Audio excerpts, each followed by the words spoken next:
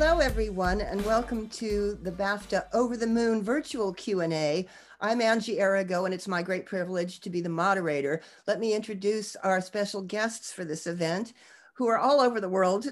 We have the legend that is Glen Keane, an official Disney legend, and the man who created some of our best beloved animated characters, Little Mermaid, Aladdin, the very sexy Beast in Beauty and the Beast, Pocahontas, Tarzan, and an Oscar winner for his wonderful short, Dear Basketball. Hello, Glen. Hello, I'm here. We also have actress Cathy Ang, who voices the charming Faith and plucky Fei Fei. Hello, Cathy. Hi. And two producers, Jenny Rim, an Emmy and Academy Award winner, a veteran of Pixar and Disney, who also produced Dear Basketball, and another Disney alumna, who is now the Chief Creative Officer for Pearl Studio, Pei-Lin Chow. Hello, Pei-Lin. Hello. Now, let me see. I'd like to start with you, Pei-Lin, actually. I believe when you joined Pearl Studio that you were instrumental in an initiative called the Brain Trust Summit. And I wondered if you could tell us what that is and how it led to Over the Moon. Sure. So I joined Pearl Studio in 2015, and I launched an initiative called the Brain Trust Summit, as you mentioned. And the idea behind that was to bring thought leaders from all around the world to our headquarters in Shanghai and use the time of a span over a week to explore ideas surrounding what's the best that Pearl Studio could be, and also to explore possible film ideas and project ideas. So in 2015, amongst the guests was Janet Yang, who is the executive producer, one of the executive producers of Over the Moon. And she, in one of our brainstorming sessions, pitched the idea of what if we did a modern day retelling of the Tonga tale and had it focused on a little girl named Fei Fei who is trying to get to the moon to prove that the moon goddess exists. So that was really the beginning of the story of this film. And how did you come to, or why did you bring in screenwriter Audrey Wells? Yes. So, you know, when Janet pitched it, it was a wonderful idea, but obviously just the beginning of an idea. And we really wanted to partner with a writer to realize a script for what this film would be. And when we started to think about who might be the, best screenwriter for that, Audrey's name was definitely at the top of the list. She had such a long history of writing amazing, strong female characters, and such a gift with storytelling and emotional storytelling. She used to always say all of her stories are about healing, and we just were so excited that someone like her might be interested in our project. When I pitched her the idea initially, which, as I mentioned in the beginning, was just really kind of the seed of an idea, she latched onto the character of Fei Fei right away. And, her response was, you want me to write a story about a little girl that builds her own rocket ship to go to the moon? I'm in. Like, she was very taken about it from the very beginning. Now, Glen, enter Glen at this stage. I believe at the International Animation Film Festival in Annecy, you gave a master class or a seminar or a presentation called Thinking Like a Child that wowed Pearl. And I was wondering, what was the nub of that? What is your thinking about what you believe animation should be, and what's important to you about storytelling and creating characters? Well, it's something that the longer you do animation, the more you reflect on what do all the people that you really admire artistically have in common. From my dad to my mentors to artists like Picasso, and they all had this there's one thing that they never lost, that childlike view of life. And so I just gave this talk on everything that I love about animation, which really, that's at the pinnacle. Kids always say, hey, let's play make-believe. I mean, they actually have a gift that they can make themselves believe. Adults have that too, but we often forget it. And that is the common thread. And all the characters that I animate too have this, or that I was drawn to, have always believed the impossible is possible. And so I gave this talk about that. And that's when Pei Lin and Melissa Cobb were sitting in the audience, and they realized that guy is talking about Fei-Fei, because no character believes the impossible is possible like she does. So afterwards, Pei Lin contacted Jenny and I, and then the story continues. When you read the script, was there something in particular that grabbed you, something that brought back childhood memories of your own? Well, yeah, I mean, for one thing, I just love the idea that Fei-Fei is such a smart, intelligent kid. So you're going to animate her thinking. And then she's also got this side of faith. She sees what nobody else sees. She believes what others don't believe. And both of those together I just felt compelled to want to bring this character to life. In the past, I would have animated her. Now I was being asked to direct the film, which was a wonderful leap forward for me. And in reading the script, I got to the place where Fei-Fei is building a rocket to the moon. And I realized, oh, I think I lived this. This is crazy. A 12-year-old girl building a rocket to the moon. I remember when I was 7, my dad, for my 7th birthday, came in to the living room where all my friends were. There was about 6 of us, and they were going to spend the night. And Dad said, all right, I've got a surprise for everybody. I have a friend in NASA, and they have invented a new rocket ship, and he's loaned it to me, and I have it in the backyard. Would you like to go on a ride? And we're like, yes, yes. We're all jumping up and down. And he said, but it's top secret, so you can't see it. But I can blindfold you one by one and give you a ride. So one by one, we went out there blindfolded, and you could hear ground control. And you're walking, you climb up into the rocket ship, and you're strapped in. And Dad says, now we're not going up in the stratosphere. There's a lot of kids in line waiting. So it's got to be a quick little trip around the desert. This is in Arizona. So, we're going to have an open air cockpit. So you'll, just experience the whole thing quickly. And we might visit a lake out there, Saguaro Lake, and then we'll land. And so it gets down to the countdown, where it's 3, 2, 1, lift off. And everything starts shaking, and you're going up in the air, and you feel the wind in your face, and you're flying around. And we even went down by a lake, and you could feel the water splash on you. And then finally we land, and you're unstrapped, you're climbing off, and then the blindfold is removed. And there's my mom on one side of the lawn chair and my dad on the other, as they had lifted us around, and there was a fan, and there's a swimming pool, and the shortwave radio for all the sound effects. And what was so cool about it, Angie, was the fact that I was not disappointed. But it was even more wonderful that this had all happened in my head. And as I was reading the script, I thought, I get the chance to do this for other people. And it's got to be as real as it was for me that day when I was 7 years old, that pretty much every one of us have got that kid in us that wants to believe that this can actually happen. That is a wonderful story. Thank you so much. Your dad, of course, was Bill Keane, the cartoonist. He was clearly a very cool, wonderful guy. Yeah, I was so blessed to have him as my dad. Jenny, I wanted to ask you another former Disney colleague.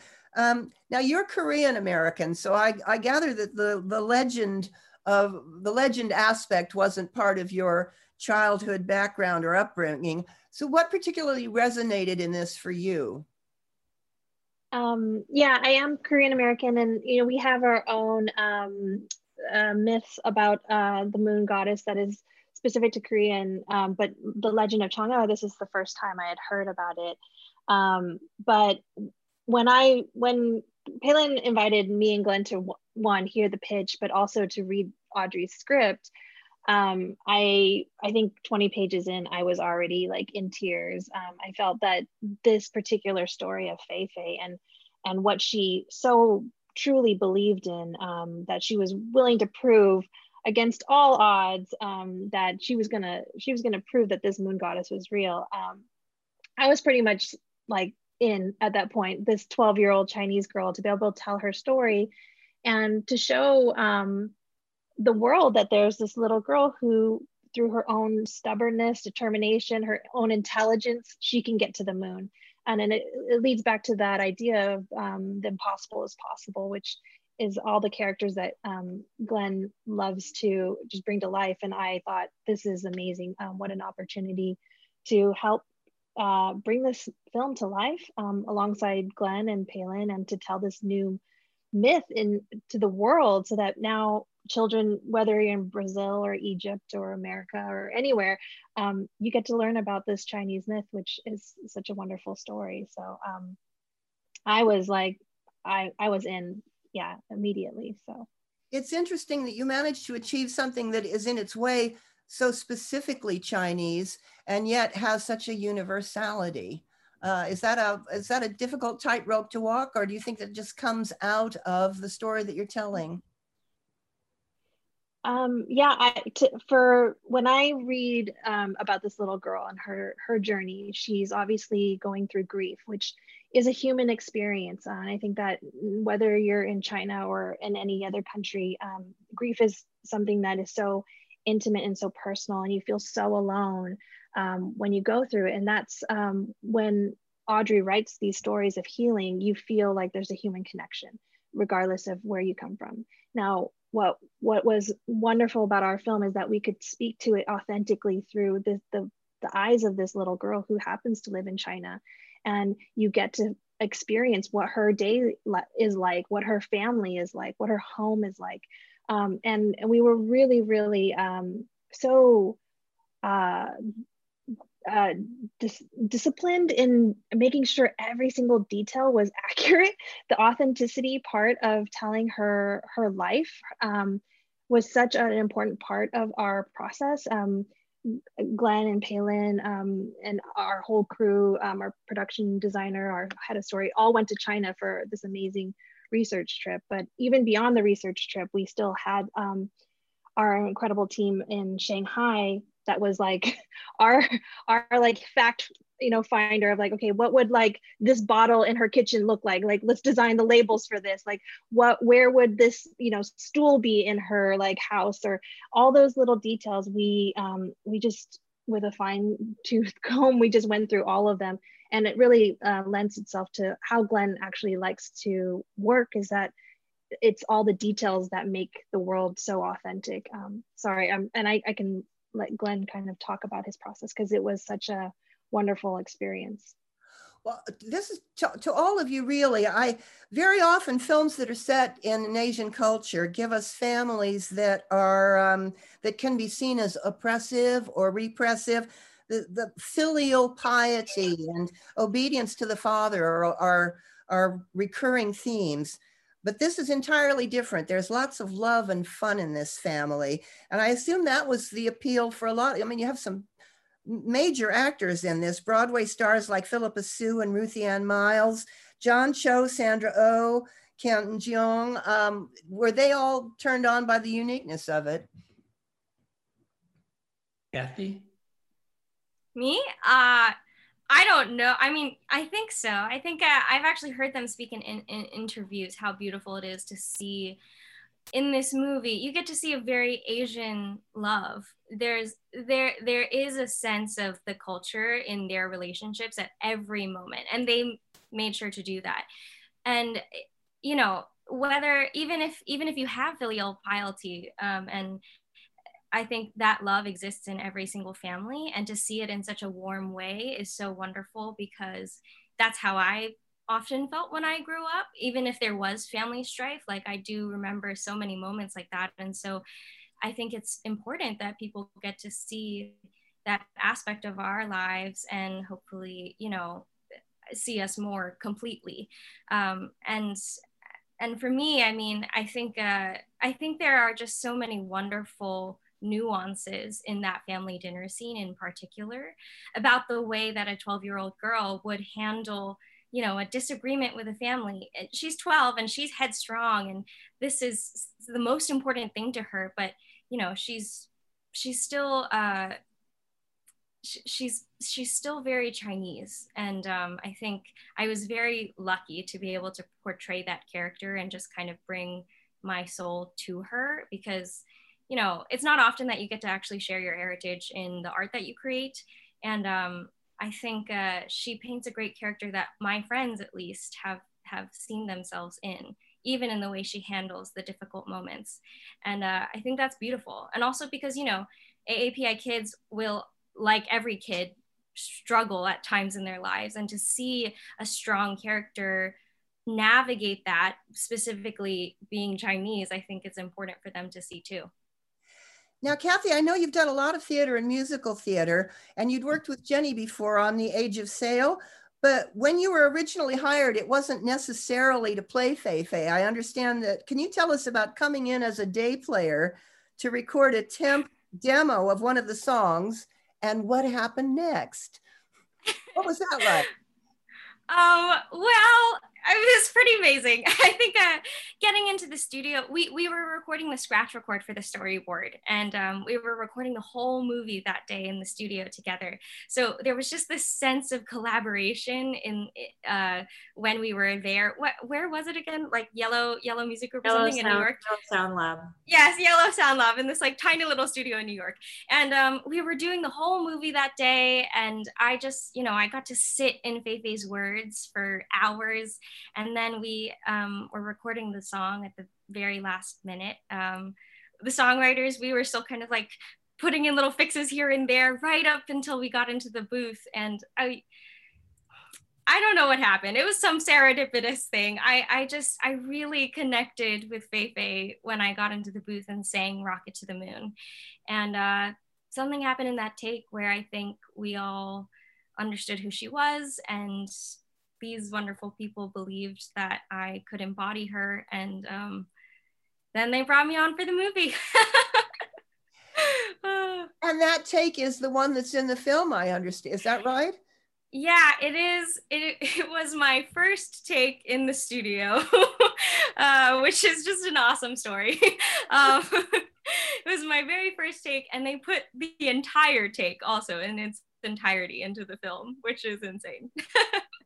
And I have to tease Kathy, because for months and months she kept saying, it wasn't very good, I can do it much better. And we were like, Kathy, it's the most perfect thing I've ever heard in my life. I also need you to confirm if this is true or not. I heard somewhere that your partner in real life is studying or training to be an astronaut. He's not training yet, but he wants to be an astronaut, which is amazing. He's in his MD PhD right now studying biophysics, and he wants to study humans in space. And he is very jealous. Well, he's very happy for me, but I joke and tease him that I'm the first one to the moon. So. Glenn, this is your first time, I believe, directing real live people. And I wondered how you got on with Kathy and everybody, and what that was like for both of you. Oh, well, it's really easy when you see the character that you've designed is in the story, in the person that you are working with. I mean, when you talk to Kathy, half the time I call her Fei Fei. And I just mistake that because she is Fei Fei to me. So I really feel like I am talking to Fei Fei when I'm talking to Kathy. The same with Philippa Soo. These these characters become them. Ken Jeong is Gobi. I really do look at them as if they are the characters in the film. That's just the way my mind works. It's always worked that way. So it was really pretty wonderful to have the kind of a freedom that we had to build the crew, our voice team around these characters and keep hunting until we found the right one. Kathy was like, boom, right off the bat. Jenny knew, but Jenny didn't tell me she knew. She just said, oh, you want to meet my friend Kathy? And there was a group of people, but the whole time she's thinking, Kathy is Fei Fei. And after me talking to her for a little bit, I came back and said, Jenny, Kathy, she's Fei Fei. I know. And it was like, and then other times there was like really difficult to find the right character. Chin, Robert Chiu was a gift. And we went through, I don't know how many hundreds of kids casting we went through. And just about the point you're like, oh, I don't know how this is ever going to happen, because it was very important that there be Asian voices as well. And Robert Chiu walks in and he looks like Chin. He just was bursting with energy. I mean, he was like a superhero kid. And you knew right off the bat, it was like, I just wanted to hug him. And I think we did. He just walks in immediately and gives you a big hug. He truly was a kid without any barriers. The world was his oyster, and he's still that way. It's amazing. I believe that Jenny also brought you together a rather casually, or not too rigidly, with the wonderful Canadian Emmy-winning production designer, Celine Desrumeaux. I wondered how it was for you what was the process like for you to creating contemporary China and A Kingdom on the Dark Side of the Moon? Yeah, that was one of the biggest challenges.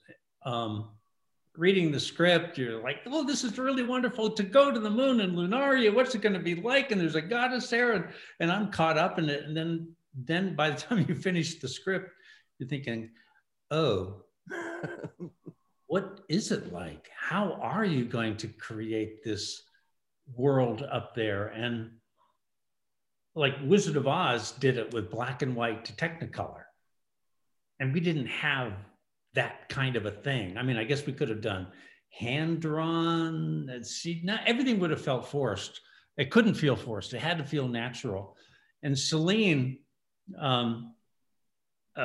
once again, Jenny kind of connecting me to her, and just sort of without any expectations, she knew that this was the girl to really design the film. And halfway in the conversation, I realized, I love the way this girl thinks. She's so connected to art, lifting animation beyond what's done before. I mean, you meet some people in animation and they really cling to formulas from the past. And then you meet others that have found animation is like the ultimate art form to push it beyond where it is. And that's the girl that I met. And so we went to China, and she had actually been backpacking in China, which just happened to be at that same time that we were looking, and she was there. So she came and joined us when we were in China. And Celine, we were walking around this little town in China called Wuzhen, which became the town, Fei Fei's town. And Celine, in her wonderful French accent, says, Glenn, look at the white walls. And I said, yeah, they're white. No, they're not white at all. They're purple and green and blue. And she was describing all the reflected light on the plaster. And she has such a gift for seeing color and light. And so the first part of how we were going to translate the Earth to Lunaria was there. It was going to be reflected light on Earth coming in there. But Lunaria is a place born from Changa's tears. And so Celine took this idea, and it was going to be light that emanates from within. It's source light in Lunaria. And suddenly that became, wow, that's really a big difference, reflected light and source light. Part of it was inspired by the album cover from Pink Floyd's Dark Side of the Moon, with the prism and the white light exploding into a rainbow of colors. Celine just took it further than I would have ever imagined. And I'll never forget the day that she showed me Fei standing in front of these glowing, wonderful spheres of color. And you have no words to describe. I was just amazed. All you could do was laugh and cry at the same moment. I mean, that was just, I still watch it and I'm just in amazement. I never get tired of it. Thank you. Pei Lin, I love that you got the spectacular Chinese haute couturier Guo Pei to design Changa's lush costumes. How on earth did you manage that? Well, when we were talking about costuming Changa, who is literally a goddess, we knew that we wanted to do something really, really special. And, we wanted somebody that would be able to ground the design in Chinese authenticity, but also have it feel modern and fresh and revolutionary in a way. And I think when we looked at all of that criteria, we felt like, well, there's only one person on earth that can do it, and that would be Guo Pei. But how on earth are we going to convince her to do our film? So we reached out and connected with her people, and we actually learned that in Guo Pei's youth, she had aspirations of being an animator. So it was a world that was really, really intriguing to her. And of course, we shared with her, that this was the opportunity to, design wardrobe for the iconic Changa moon goddess. And of course, we told her all about our wonderful director, and what a amazing project this was going to be. So we were really fortunate that she was open to dialoguing with us and hearing more about what we had set off to create. And we serendipitously were able to get her in a room with Glenn, because she had a exhibit opening in Vancouver. And we were working with Sony Imageworks in Vancouver, and the exhibit was literally across the street from where Glenn was already going to be, and she was going for the opening. So I should pass it to Glenn to share about that first very serendipitous meeting. Glenn, she doesn't speak English and you don't speak Chinese, so what happened? Well, we speak drawing. And we sat and we drew. We did have a translator there for a while. And it was wonderful. I mean, her husband was translating, I don't know, for the first half hour or whatever. And then for whatever reason, he had to get up to leave and didn't come back for like an hour. And Guo is such a explosion of creative energy. She talks a million miles an hour and with her hands. And we were both drawing and painting on the same paper. The paper was too small for her, so we needed to make it bigger. So we kept adding paper and watercolor. And it's the most wonderful experience to talk to somebody for that long, not understand a single word they say, and yet understand everything that they love and desire in creating this beautiful world for Changa. I remember just seeing her hands, how her hands would move, and she's talking at the same time, but I'm watching those hands, and I know she's describing silk and the way it should float, and telling her in CG, I know in the real world how hard you search for fabrics, and she does. She searches everywhere for the best, lightest silk possible. But in CG, you can have super silk. Everything can be, you can create your own physics. And her eyes lit up, and as she talked about the fabric and the designs. And so even in the animating, we would recall the movement of her hands and tried to put that in there in the Chamber of Exquisite Sadness. She is such an integral part of bringing Chang'e to life. I'll bet Philippa Soo was frustrated that her character has all these gorgeous get-ups and she's in a studio sitting there recording in presumably her sweatpants or something. Glenn, you grew up, Glenn, and made a career by drawing things with pencils. And now you're working with character designers who draw on a computer. Have you become a techno whiz with all these kiddies now? Jenny can answer that. Not a techno whiz. He still says things like thingamajig or gizmo. So we're trying to, get him more modern and understanding things beyond the jazz drive. The thing that I've learned, though, that no matter what the technology is, no matter how much you know today, I mean, like if you could take Jenny and push her forward 10 years from now, because right now nobody knows technology like she does. Oh, but no, that's not true. It doesn't matter, Jenny.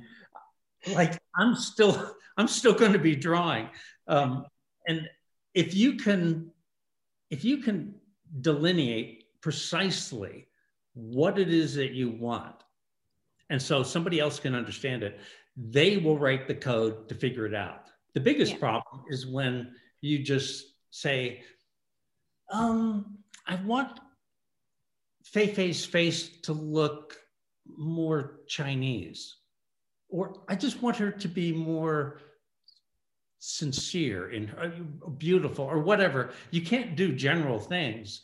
Like studying Asian eyes was really so wonderful.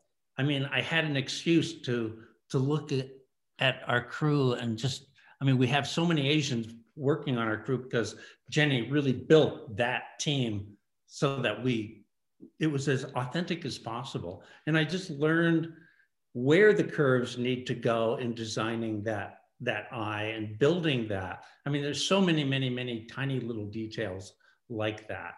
And I guess I'm kind of talking technology, but I'm not. It's all technology is in the service of truth and pinpointing what you are asking somebody to put their time and money. I mean, everything costs money. Everything has to be figured out. So where do you emphasize those important choices? Yeah, I can just to follow up on that very quickly is that Glenn, he has such the specific needs, and there's such a passion from all of our tech team to want to really understand and deliver what it is that because that's only going to push the art form that much further forward. And it really is that intersection, that beautiful marriage of art and technology coming together to make something new. Which I feel like we did definitely accomplish on this film, but it really came from Glenn's deep understanding of the art itself. When you've got artists in Shanghai and something like 100 animators in Vancouver and everybody all over the place, how do you keep everyone on the same page, as it were? We were really blessed because actually the idea of remote working happened very early on our film because of our crew being worldwide. So Glenn had this big TV in his room, which was like what he called his window into the world, because we would have these remote meetings and it would be all these faces from Spain or Shanghai or Montreal, Vancouver. I mean, all through the day, we'd be having meetings with all of our artists.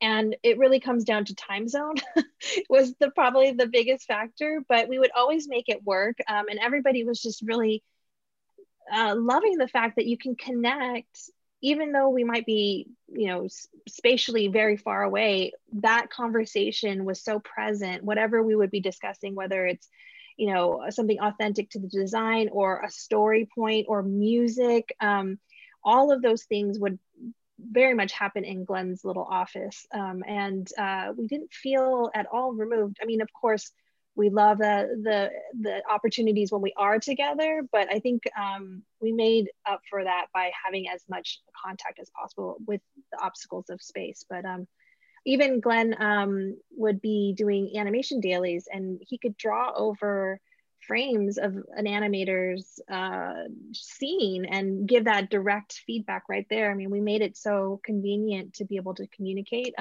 in all the ways. Even though we were separated. And when coronavirus hit and we all had to go to our respective homes all over the world, we actually only had about a week and a half where people weren't able to work. And of course, between me and Palin, we were like kind of freaking out because we're like, we still had to finish this film. And thankfully all of our teams and our partners got us up and running within matter of days, and that communication was so strong already because we had been remote that we just dove right in, and the dedication from our teams to finish and complete this film at the quality that we had already laid down was pretty amazing. And we are so appreciative of all of our teams for making it happen. So it is amazing. I must touch on the music, because this is not only the first full feature-length animated film from a Hollywood and studio that's got an all-Asian cast, but it's a musical. You didn't make things easy for yourself. Now, Palin, I gather that among the many interesting things that you're doing at Pearl Studio, you've got an artist in residence program for songwriters, and that's how you recruited this rather unexpected Broadway meets K-pop collaboration. Could you tell us about that?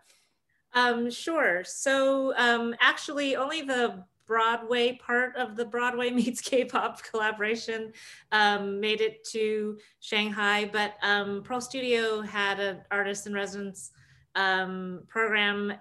It happened 4 times a year, and each time focused on a different discipline. You know, Viz Dev writers, Viz Dev artists, storyboard artists, screenwriters, and songwriters. So for the songwriter session of it, one of the songwriting teams that came was Chris Curtis and Margie Duffield. And the idea of the residence is over a week of time. You kind of come to like a, you know, sandbox with the development team and the visual development artists at Pearl, and you explore creatively developing one of the projects just for the fun of it. Really nothing beyond just developing your craft. And so when they came, we pitched them our whole slate of projects and said, you know, just pick one that you feel inspired by and would like to write songs for. And Chris and Margie picked Over the Moon. At the time, it was just a project in development, one of many projects. It wasn't greenlit. You know, we had them really just write whatever hit them, whatever struck their inspiration.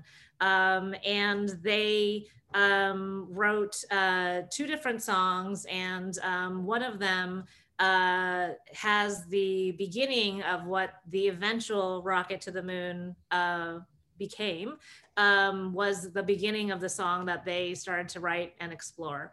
And the most serendipitous thing about them writing it when they did is it happened when they were in Shanghai. They wrote the song, and the very next morning, I had a video conference meeting with Glenn and Jenny to pitch them the project, to pitch them Over the Moon. So after I shared what the idea of the film was and told them I would send over the script, I was able to bring Chris Curtis is the piano playing part of the duo, into the room, and I asked Glenn and Jenny if they'd like to hear a song that was just written for Over the Moon last night. And they were game, and so Chris sat down and played it, and so that was kind of when Rocket to the Moon was first born. Of course, much later, Helen Park became a part of the trio, and that's when Chris and Margie were brought onto the film proper. All three of them came on at the same time officially and became the songwriting trio of our film. I have to ask, because Audrey Wells sadly died, and I wondered if she'd had the opportunity to see any of the film or hear any of the music before she died. She heard all the music, actually, and she lived to see the first screening of the film. We were so blessed, and she loved it, so it was wonderful. And we spent time at her home, you know, where the songwriters, we were all there and exploring the songs, and she was definitely a really significant, important part of the journey of turning this into a musical. Woo. I'm gonna cry again now. Now I've been hogging you here, but I better check in and see if our audience participants have some questions. There's one here from Steve Hawthorne, who said, now he doesn't say who this is addressed to, so all of you can chime in.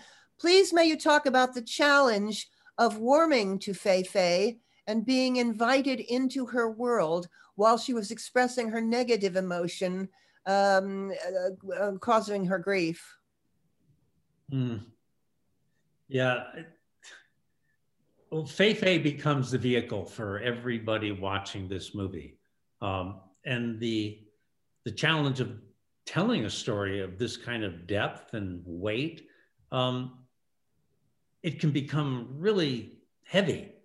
And so you have to have a vehicle that takes them through it, not just through the dark times, but the joyful times. And Fei Fei is that kind of a character, and Audrey was a genius in bringing such color into this story that Fei Fei would take you from.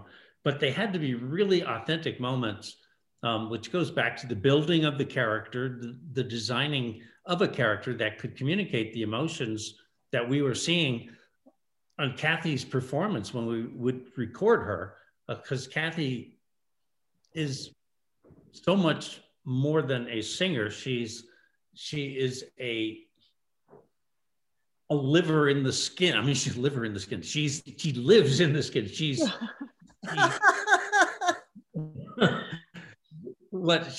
puts her whole heart and soul into every moment of that. And you would see those expressions, and yet you have to animate it. That is really, really the hardest stuff. I remember one shot where Fei Fei, for the first time, sees her dad and Mrs. Zhang's hand touch. And in this short little scene, Fei Fei's world has to turn upside down. And it's a shot where nothing happens. She doesn't move or anything. She just sees it. And I was taught by my mentors, Glenn, don't animate what the character is doing. Animate what the character is thinking and feeling. And this is my favorite shot in the movie because it's Fei Fei's eyes just widen, and all the details we put into the rigging and the building of the character were being used.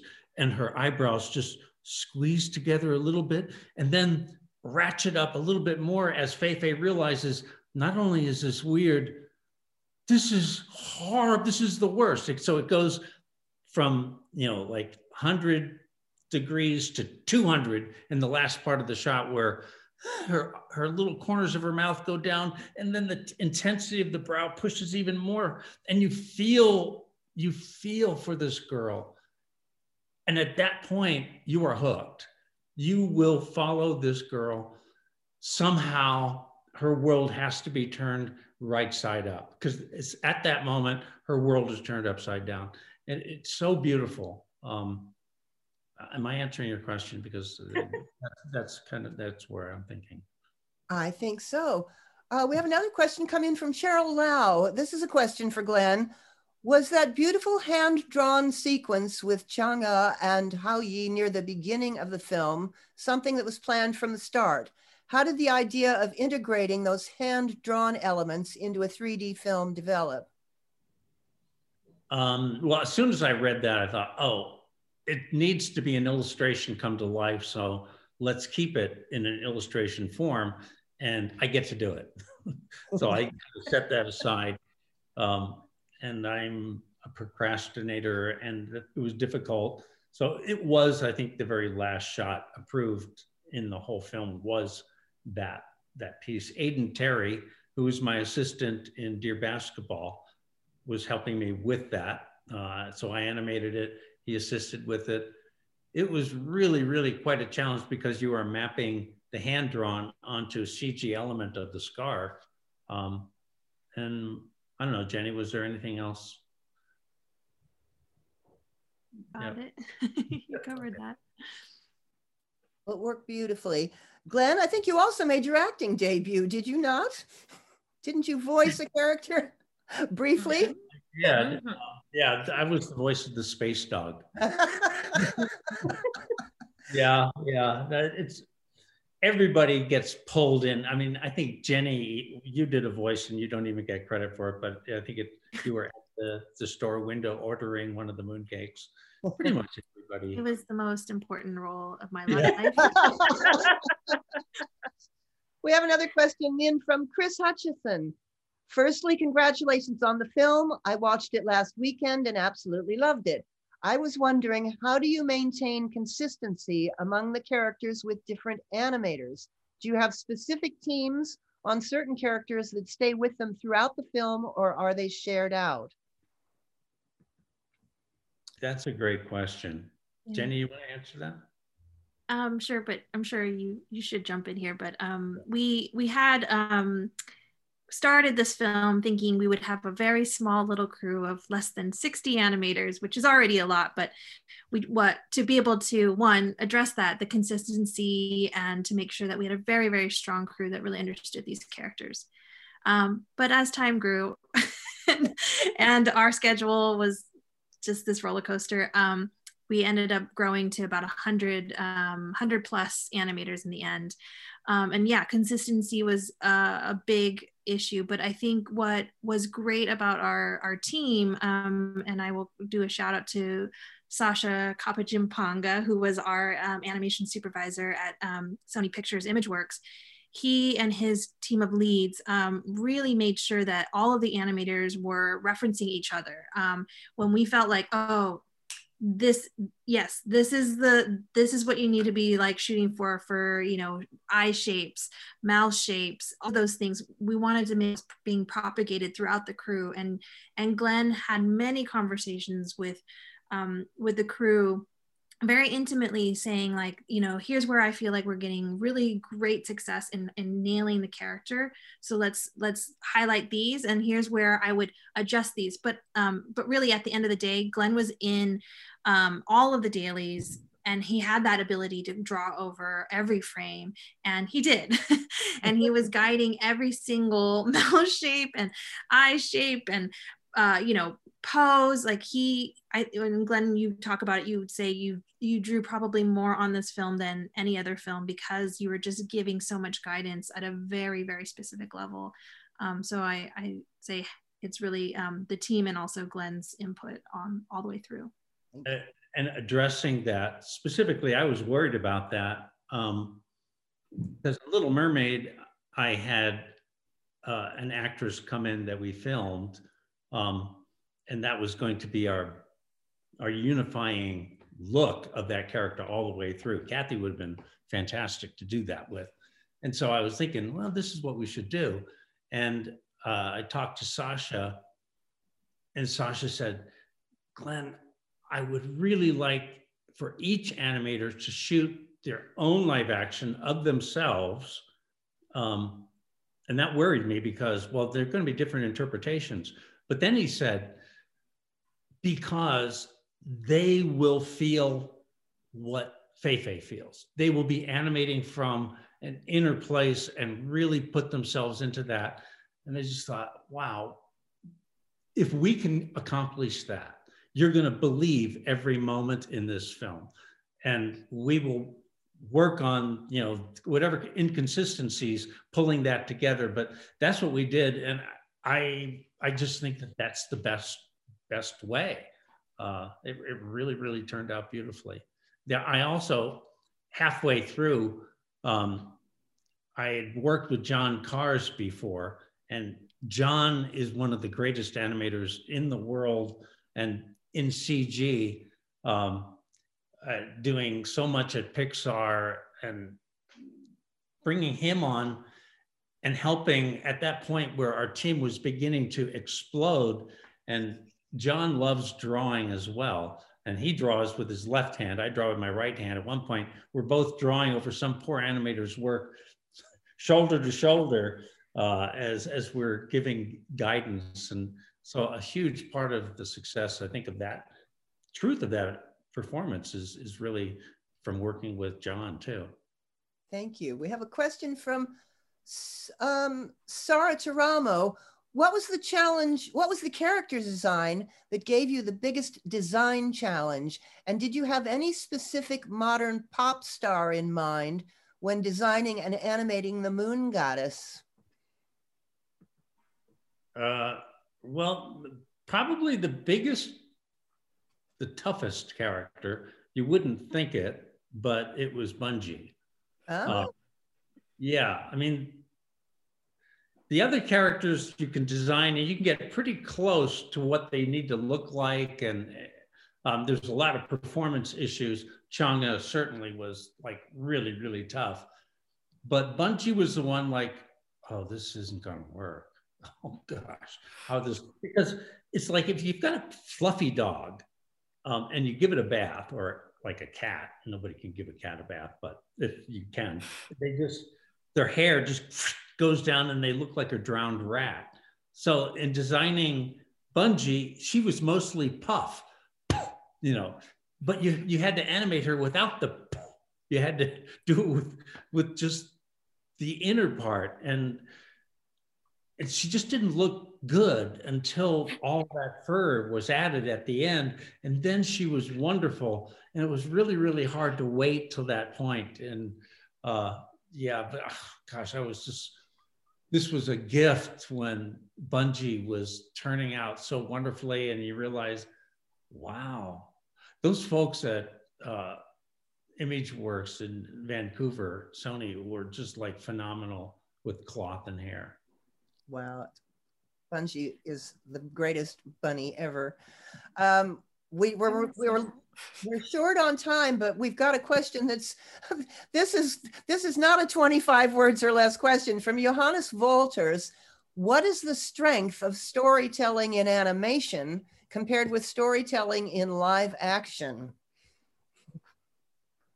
To all of you, I guess. Kathy? I mean, for me, just coming from an acting perspective, there's just zero limits. And you know, you get to truly create incredible universes that people have never imagined. And so getting to watch that and also collaborate as an actor, because like you said, there's hundreds of people working on this character with you. I think that's something amazing that I've experienced in this animated feature. Oh, God, I saw that. Anyone else on that topic? I'll just add, one of my favorite things about storytelling and animation is you get so many chances at getting it right.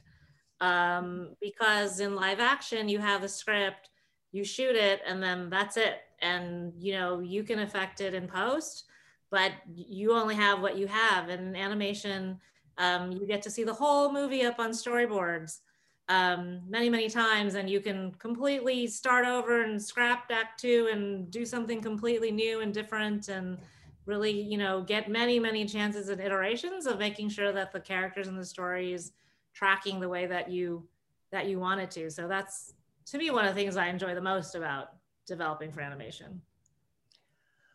We're running low on time, so I just want to say that thank you so much for a film that manages to be charming and funny and so deeply poignant. And it's so important right now with what everything that's going on, to see a film that's about empathy and understanding humanity in others. And, you know, everybody wants to be loved. Well, everybody wants to love and be loved. And it seemed to me that was what this was about. Thank you all so much for your time, for joining us and your insights. And thank you everyone who tuned in. Thank you very much. Thank you.